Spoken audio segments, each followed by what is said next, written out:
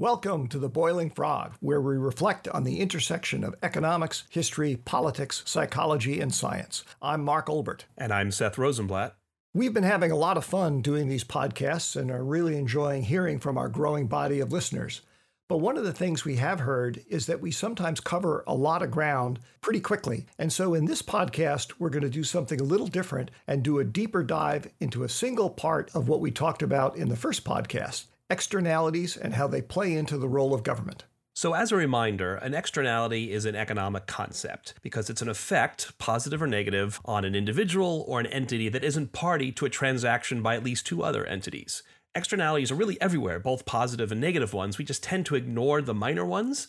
We also tend to ignore positive ones in general, although there is this concept of a free rider problem, which we discussed briefly in podcast number 2. So we tend to focus on the negative ones that are material in nature, but each community actually has its own threshold of materiality as to whether or not an externality is bad enough to be regulated. I've never lived in a homeowners association maintained neighborhood, but I know that they all have rules governing upkeep of property and, in fact, appearance of property, so you can't just do whatever you feel like, even though you are the private property owner. Cities have similar regulations, although because they are public entities, the regulations on upkeep tend to be somewhat looser. You have to have really, really bad problems before a city can step in and force you to do something. There are also lots of other examples on the local level involving land use and zoning regulations. Almost all communities regulate how big a house, the nature of the house, setbacks, all that kind of stuff in single-family home neighborhoods, and they don't allow private property owners to build a factory next to single-family homes, for example, except in places like Houston where they do allow that and which they ran into a bunch of problems with during Hurricane Harvey.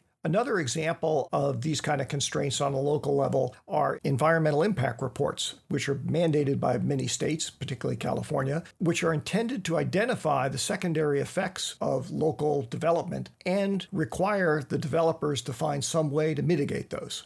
So the principle behind all of these local issues you're talking about, whether it's a 12-story house, a factory, HOAs, etc., is that what I do with my private property affects other people. So, of course, and there's a ton of examples on the national level, some of which we've talked about, like when a factory pollutes a neighborhood. We've also referenced briefly COVID vaccines. That's the reason why there's sort of a fallacy that somehow it's your choice, because the nature of your taking a vaccine to prevent this transmissible disease is that it affects other people as well. So that's another example on a national level. So generally, externalities are a really good justification for government intervention. In fact, they are almost a requirement for government to intervene in order to keep the community functioning well. That often confuses people because they understand that private property rights are very fundamental under our system of government, and they don't understand how and why the government can actually intervene against those private property rights. I always tend to remind them that no right is unlimited. For example, what I think is our most sacred right, our right of free speech, is not unlimited. You can be held liable and accountable for yelling fire in a crowded movie house if and when it causes people to be injured or killed.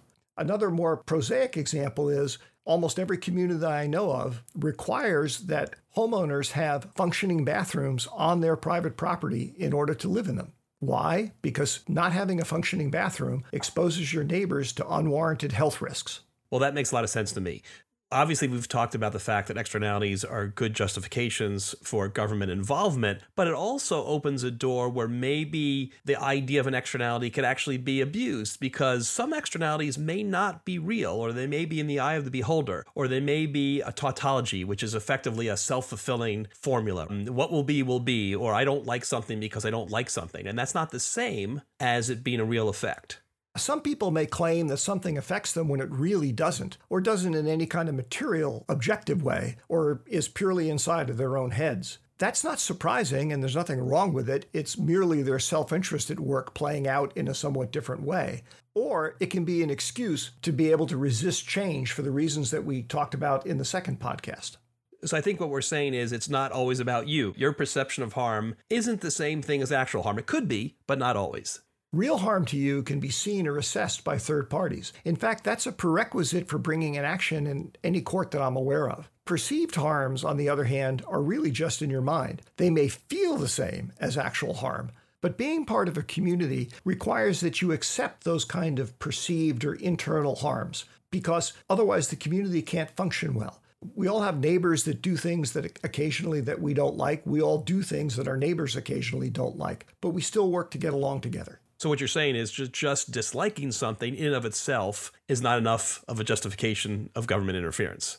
That's right. And personally, I often think that this is a reflection of the fact that we like to think we live in the real world, but actually we live in a model of the real world that we construct in our heads, which is subject to things like hallucinations, misinterpretations, all that kind of stuff. Well, that reminds me of a story that perfectly illustrates this issue. It actually happened in 2008, so about, 14 years ago, during what then was called Proposition 8 in California. And Mark, I know you're familiar with that.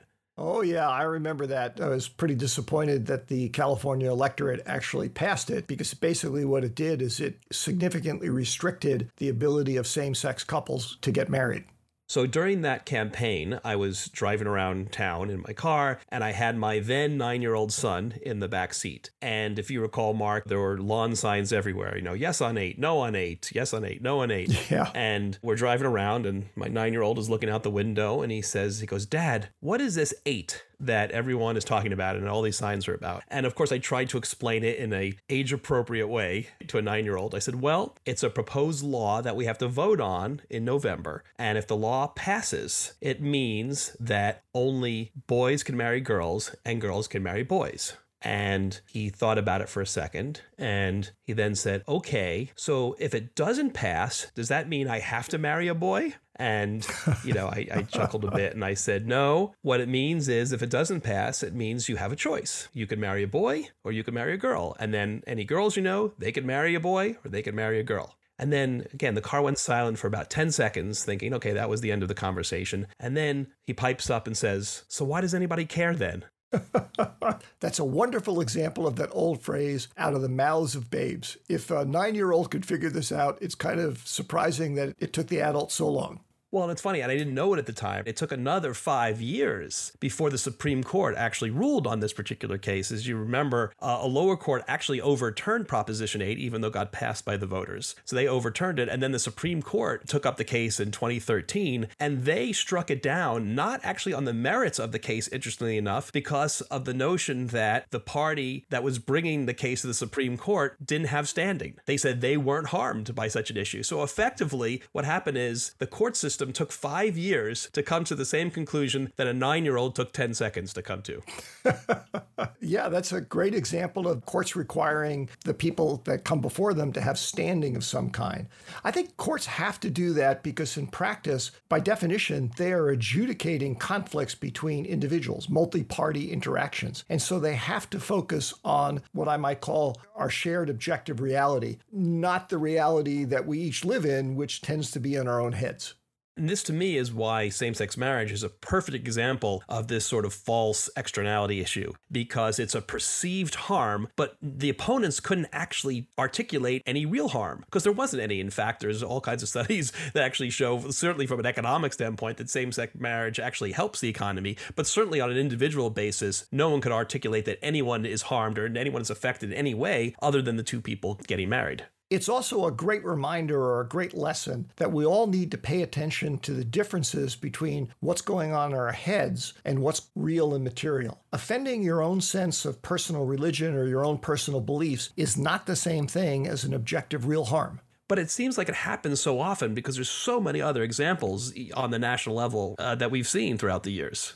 Yeah, a really good example of that I remember was the Supreme Court ruling back in 1990 about flag burning. The court opinion itself pointed out that if the American flag was a symbol of anything, it was a symbol of the ability to express your own personal beliefs of a political nature in a public environment in whatever way you chose to do so, provided it didn't harm anybody else. And clearly that meant you could burn the flag. And alternatively, if all the flag was a piece of cloth, then as long as you weren't violating pollution standards somehow, clearly you also had to be able to burn the flag. Merely someone offending your view of patriotism by burning a flag is not a real harm so far as the courts were concerned. And hence, the government can't restrict that activity, and no one can be compensated for supposedly suffering from this non-objective harm. I always found it sort of strange that this sort of patriotism is invoked as sort of a method of harm. And I know we should probably schedule a whole podcast on this in the future, right? Even the notion of what does it mean to support the troops or not support the troops or claim you do is sort of an odd concept. And I know this has come up in other examples too. In fact, I'll tell you, as a council member, I always disliked people wrapping themselves in the flags to try and take some personal bias or concern that they had and promote it to be an actual real harm. Think about Colin Kaepernick, who used to play on the San Francisco 49ers football team, kneeling for the national anthem and all the brouhaha that erupted as a result of that. People claiming that they were damaged, the NFL was being damaged by the disrespect supposedly that he was showing. But even if it was disrespect, and it's not clear that it was, he certainly claims that it wasn't, it isn't real harm.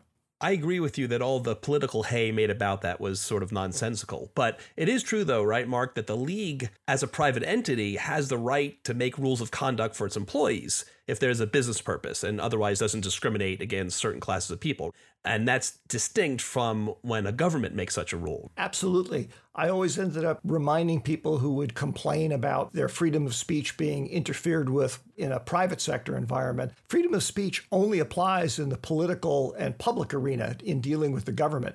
You can be fired for bad-mouthing your employer, even if what you say is true. But then also, private entities themselves sometimes intentionally use these false externalities to promote their own interests for some reason. Perfect example is Fox News. The culture wars that they have spurred up over the last few decades is amazing. Whether it's the war on Christmas, things that objectively don't exist, but they're created to somehow imply there's a harm for you, but they're clearly doing it to promote their own viewership or political agenda or what have you. I personally believe the only thing they're after in all of that is getting more viewer eyeballs so that they can sell more advertising at higher rates.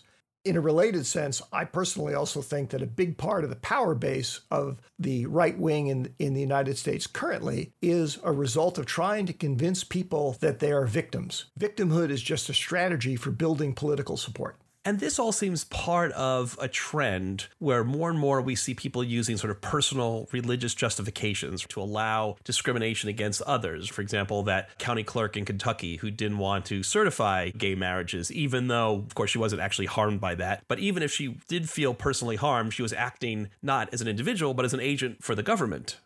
She could have actually just resigned if it bothered her all that much. And that's actually an example of a broader topic of should individual religious beliefs exempt you somehow from being held accountable for how you treat others. That's a bigger topic that I think will be worthy of its own podcast one of these days.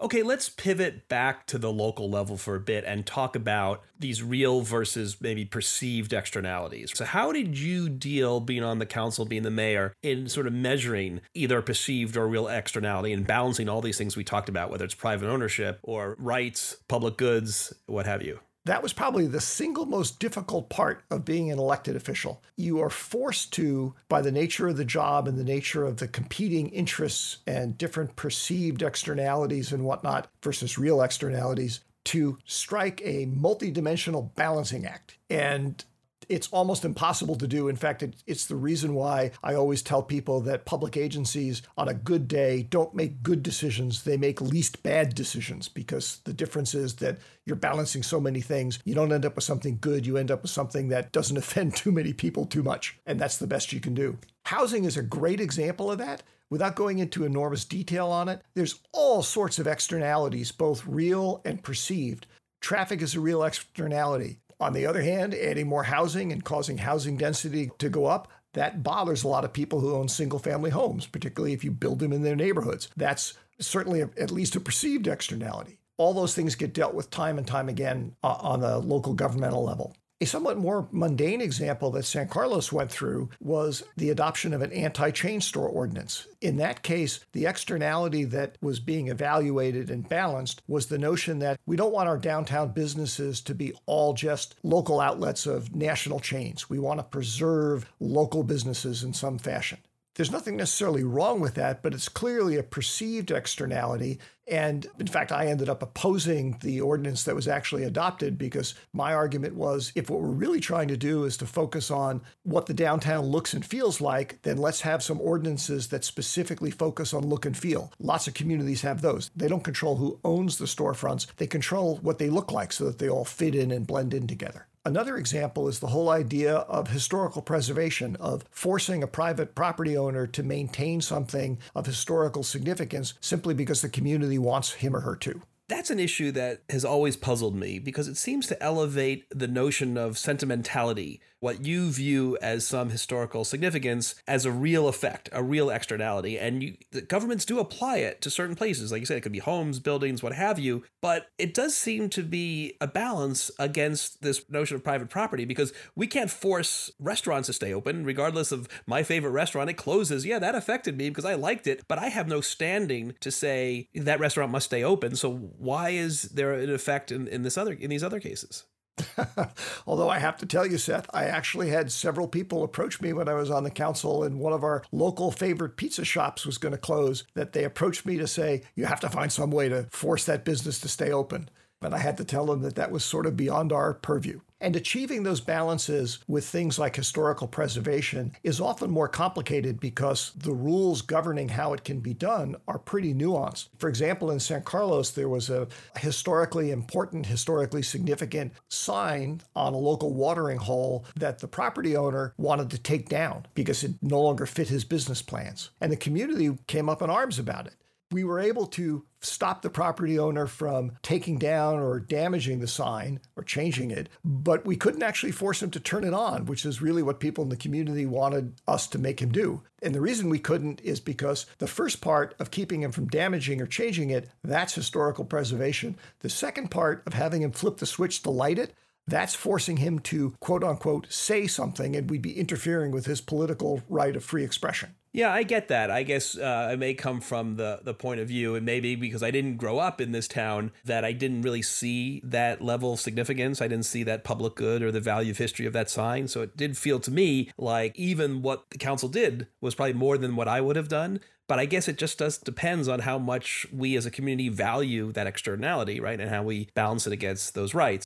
That leads me to talking about gray areas, because we've talked about perceived versus real externalities as if it's binary. And the truth is, we know that's not true. There are definitely areas that are gray that depend on your perspective. So let's talk about a couple of those. The first one I wanted to ask you about has to do with the concept, talked about the concept of standing. Someone has to be harmed to say they should have a voice. But there are entities in society that don't have voices. And probably one of bigger examples, of course, is children. Children are affected by all kinds of things that adults do. And that's why we have lots of special rules and laws that protect children more than protect adults. We even have laws about how we protect animals because they don't really have a voice. Now, of course, that comes down to a bit of a perception. If you believe that animals should have lots of rights, then you're like, well, then you don't believe in animal testing or even eating an animal, right? A vegan would argue that an animal has an elevated right. Someone who doesn't believe that would say, well, it's perfectly fine, obviously, to eat animal meat. But probably one of the more interesting ones is probably based on one of the most controversial topics in American politics is what is the standing of unborn children and how does that affect the abortion debate? Figuring out the notion of who has standing in the abortion debate is a tremendously complex problem. If you go back and read the Roe v. Wade decision, which I strongly encourage everybody to do, Supreme Court decisions are usually not very long, and as they're written by some of the smartest people on the planet, they're definitely worth reading for that reason alone. But if you go back and read Roe v. Wade, you will see that what the justices in large measure were struggling with is exactly this notion of standing. At what point does that fertilized cell get to the point where it has standing and the laws of society need to step in and protect it? It's not an easy question to answer. And the reason it's not an easy question to answer is because, in general, complexification processes, things that start out simple and then grow and get bigger and more complex, are not step functions. It's not like day 37 into pregnancy, all of a sudden that entity is obviously a living, breathing person. Instead, it's a gradual transition. It's human perspective that forces it to say, well, at one point it's a cell and arguably doesn't necessitate protection by the community. On the other end, it's clearly a human being and is entitled to protection. But the fact that it's a transitional process, the fact that it takes over time and there's no dramatic changes is in fact the problem. And that's exactly what the justices struggled with. And my takeaway is that they recognized they were making somewhat arbitrary choices in where they drew various lines, but they had to do that because that's what the law requires, even though what they were actually applying the law to doesn't work that way. Another example that may be less contentious today, but certainly it was very contentious throughout much of American history, has to do with the regulation of pornography, where we are balancing individual private transactions against the cumulative potential effects on how women are objectified and maybe other issues. A Supreme Court justice famously said that he couldn't necessarily define what was obscene, but he knew what was obscene when he saw it. That's a hallmark of something where, again, it's very difficult to measure and therefore it's part of a gray area. But it's a challenge because the legal system, by definition, has to work objectively to make these choices and draw distinctions between where an effect happens, where a negative effect happens, and to whom it happens.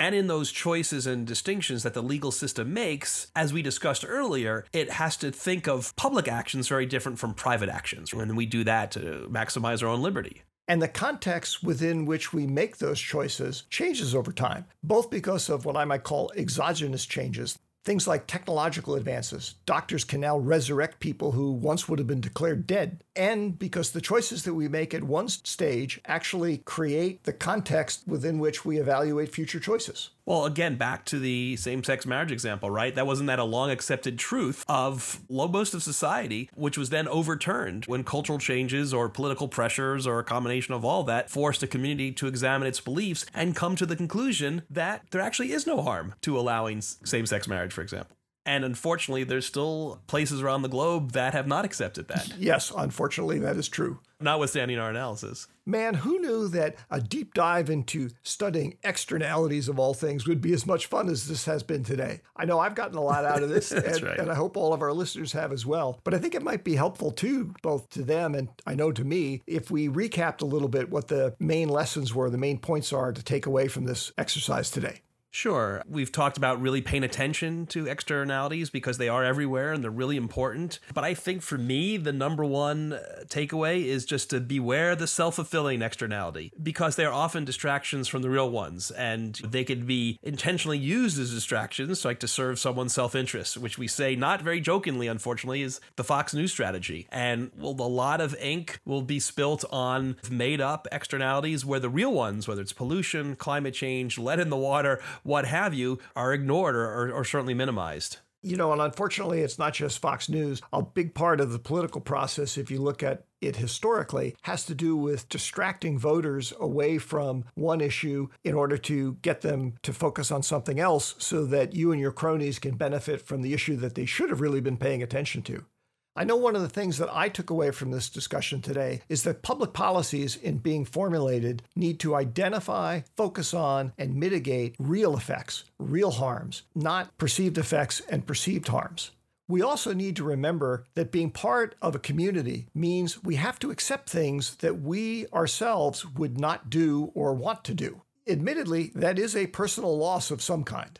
And as we discussed, just because we don't like something, it doesn't make it an externality. And worse, fake externalities actually add friction to the system, ultimately making us all worse off. We also need to remember that accepting things that we don't like serves to maximize liberty, because by avoiding making any of us special, as in our personal views and choices dictate what goes on around us, we protect everyone's individual liberties, including our own. Right. And then when we think about policymakers, I think they all should have this framework in their mind such that they evaluate their intervention in part based on whether these externalities are material and real. If they're real, great, then intervention should be considered. Otherwise, I think their job is to explain why it isn't real, even to reluctant constituents. As I often had to remind my elected colleagues, being an elected official is not always a matter of running to the front of the crowd and screaming, "Follow me." Sometimes you have to explain to people why they need to change course.